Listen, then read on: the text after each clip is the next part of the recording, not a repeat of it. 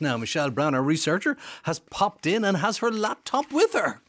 Hiya, Derek. Now, what have you got with you there, Michele? I'm showing you a picture of the grumpy snowdrops that I saw last week in Carlow. The grumpy snowdrops? Explain, please. Well, if you have a look at them, there are little green markings on them. And they look like a grumpy man. Honest to God. I mean, why just because we see two dots, we see their eyes and then we anthropomorphise. Snowdrops have lovely white petals, outside ones, inside ones. And then there are various species of snowdrops with different green markings on the inside petals. And this particular one happens to have two dots and a thing like a moustache. And so it looks like a face and therefore it's grumpy. Yeah, well, did you not see when Bishop Brennan's image appeared on the skirting board in the parochial house on Craggy Island? And sure, doesn't the face of Jesus appear on sliced pans when you toast them in the right way?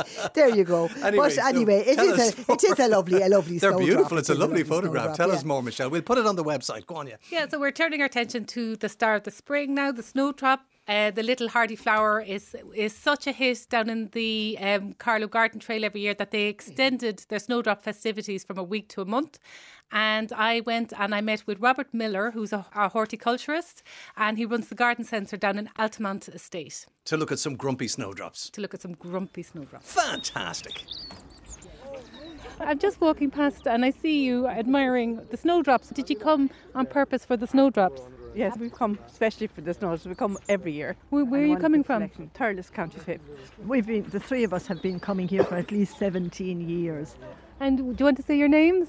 Mary, Anne and Catherine. Are you related? No, just friends. Gardening friends for a long time, yes. Yeah. And what's your fascination with snowdrops?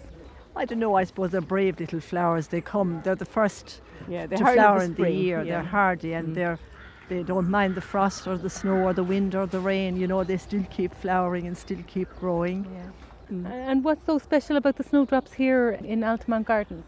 Well, there's a wonderful selection, even in the main garden itself, and then what Robert has for sale as well is very tempting.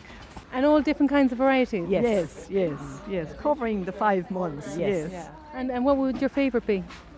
Well, I suppose some of the ones with the green markings maybe are my favourite, and some of the yellow ones. Yeah, and I think for me it's a Tipperary snowdrop, Hill Poe from outside Nina, County Tipperary. All right, listen, thank you very much. Oh, thank you. Yeah. Well, how are you? Good. It's all go there now. God almighty, it is beautiful here. Do a ramble around the gardens now as well. Well, if you have the so time. This is in the wall garden. This is a gorgeous snowdrop here called S. Arnott. It's just fabulous doer, just flowers forever. It has this gorgeous honey scent, particularly when you bring it into the warmth of the house. S. Arnott. Like you see the big massive petals on that one there called Gravity. Yep. You know? Yep. And then we have Wasp. Mm-hmm. Yeah, little skinny petals. So yeah, a lot of them have the kind of descriptive names, and then others might be named after the person who discovered them. Or this is this lovely one called Jubilee Green. So you can see it has much more green foliage than some of the more silvery foliage ones. And tell me, how come there's a tradition of snowdrops here? Mrs. North was the former owner of Altamont, and she's the lady who left the gardens to the state back in 1999 when she passed away. Yeah, so she had quite a collection before she passed away. She might have had 30 to 50 varieties, and they would have been increased over the years to where we are today, probably a couple of hundred varieties. So you would have known Mrs. North, so would you? I knew Mrs. North briefly. She basically had asked us to reinstate these herbaceous borders here in the wall garden that she had remembered from her youth. Are they native to Ireland? No, snowdrops wouldn't have been native. It's not strictly known how they arrived, but more than likely would have been brought to Ireland by the monks. Nivalis would have been probably the first variety of snowdrop that arrived in Ireland, and that would be like 1,000 years ago. So it's the one, when people think of a snowdrop, it's Galanthus nivalis. But then there's about 20 odd different species of snowdrops, and as those species were brought into garden situation, they started to cross, and that's how we've ended up with so many cultivars that we have today. Well, what we'll do is maybe go for a little ramble, and I can show you it underneath the trees. So they're the ones that kind of grow naturally in woodlands and so on. Nivalis itself is quite a petite little snowdrop, but really at the same time very tough and is able to seem to come through any type of weather. I can't get over how beautiful it is. Yeah, well now look, there's a long ramble that will bring you all the way around the lake, and then there's even a longer ramble that will bring you down to the River Slaney and up the 100 steps. And Okay. yeah, so that's fabulous map down and there. have a look, yeah? There's little maps here. So as you can see now underneath the beech trees, these are the Nivalises. Wow. So it's just lovely and they naturalise well. That's Glantis, is milk flower. Nivalis is the species of snowdrop. So Nivalis is more maybe Western Europe. Then you'd have Plicatus, which would be more Central Europe. And then you'd have the Elwesii, which would be more kind of Turkey and that area. And what do you think it is, why people like them so much? I think really it is because they are the first signs of spring. And I think it's a sign of hope really and better and longer days to come. How come in this county it seems to be a particular thing? Well, Carlow's very lucky. It's very fertile ground, probably some of the best agricultural land in the country.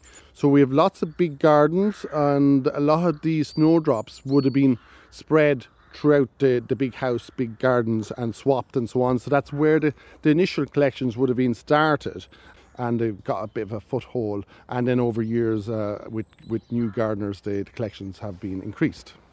Where they like to grow, Nivalis is a woodland plant, so they tend to do best underneath, as we said, deciduous trees. Definitely don't like to be grown underneath any evergreens, it's too dry for them.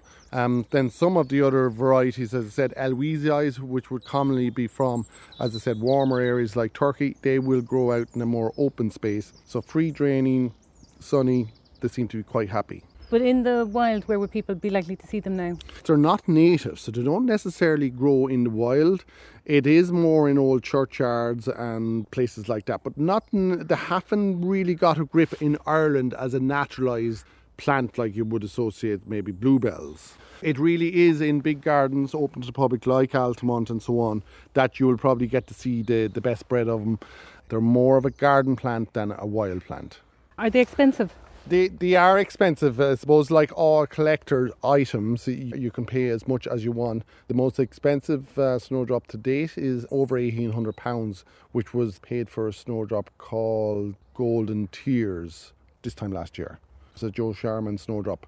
But yeah, they can regularly make in excess of £1,000. Joe Sharman would be probably one of the biggest breeders of snowdrops in the world. It's a white snowdrop, but it has outer yellow markings on the outer petals. Normally they would be green, but this one has yellow, so how it got the name Golden Tear. What would your average snowdrop here cost? The average snowdrop, I suppose, can range between 10 and €30. It can change because when they initially come out, there's a few varieties, maybe Treasure Island, there's Green Tear, they would be all in excess of €100 each. And what would be the most popular here? People in general are attracted to the bigger, robust ones, and even this one here in front of us called Helen Tomlinson, the lovely silver foliage, and then obviously the lovely white large drop on above it. It's just such a fabulous snowdrop. You just look at it and it's pristine. And it's flowering away, even though we had a heavy frost last night. It's cracking away there, and once we get a little bit more heat up in the day, you'll see the bees fluttering around there and doing their business, Snowdrops and daffodils.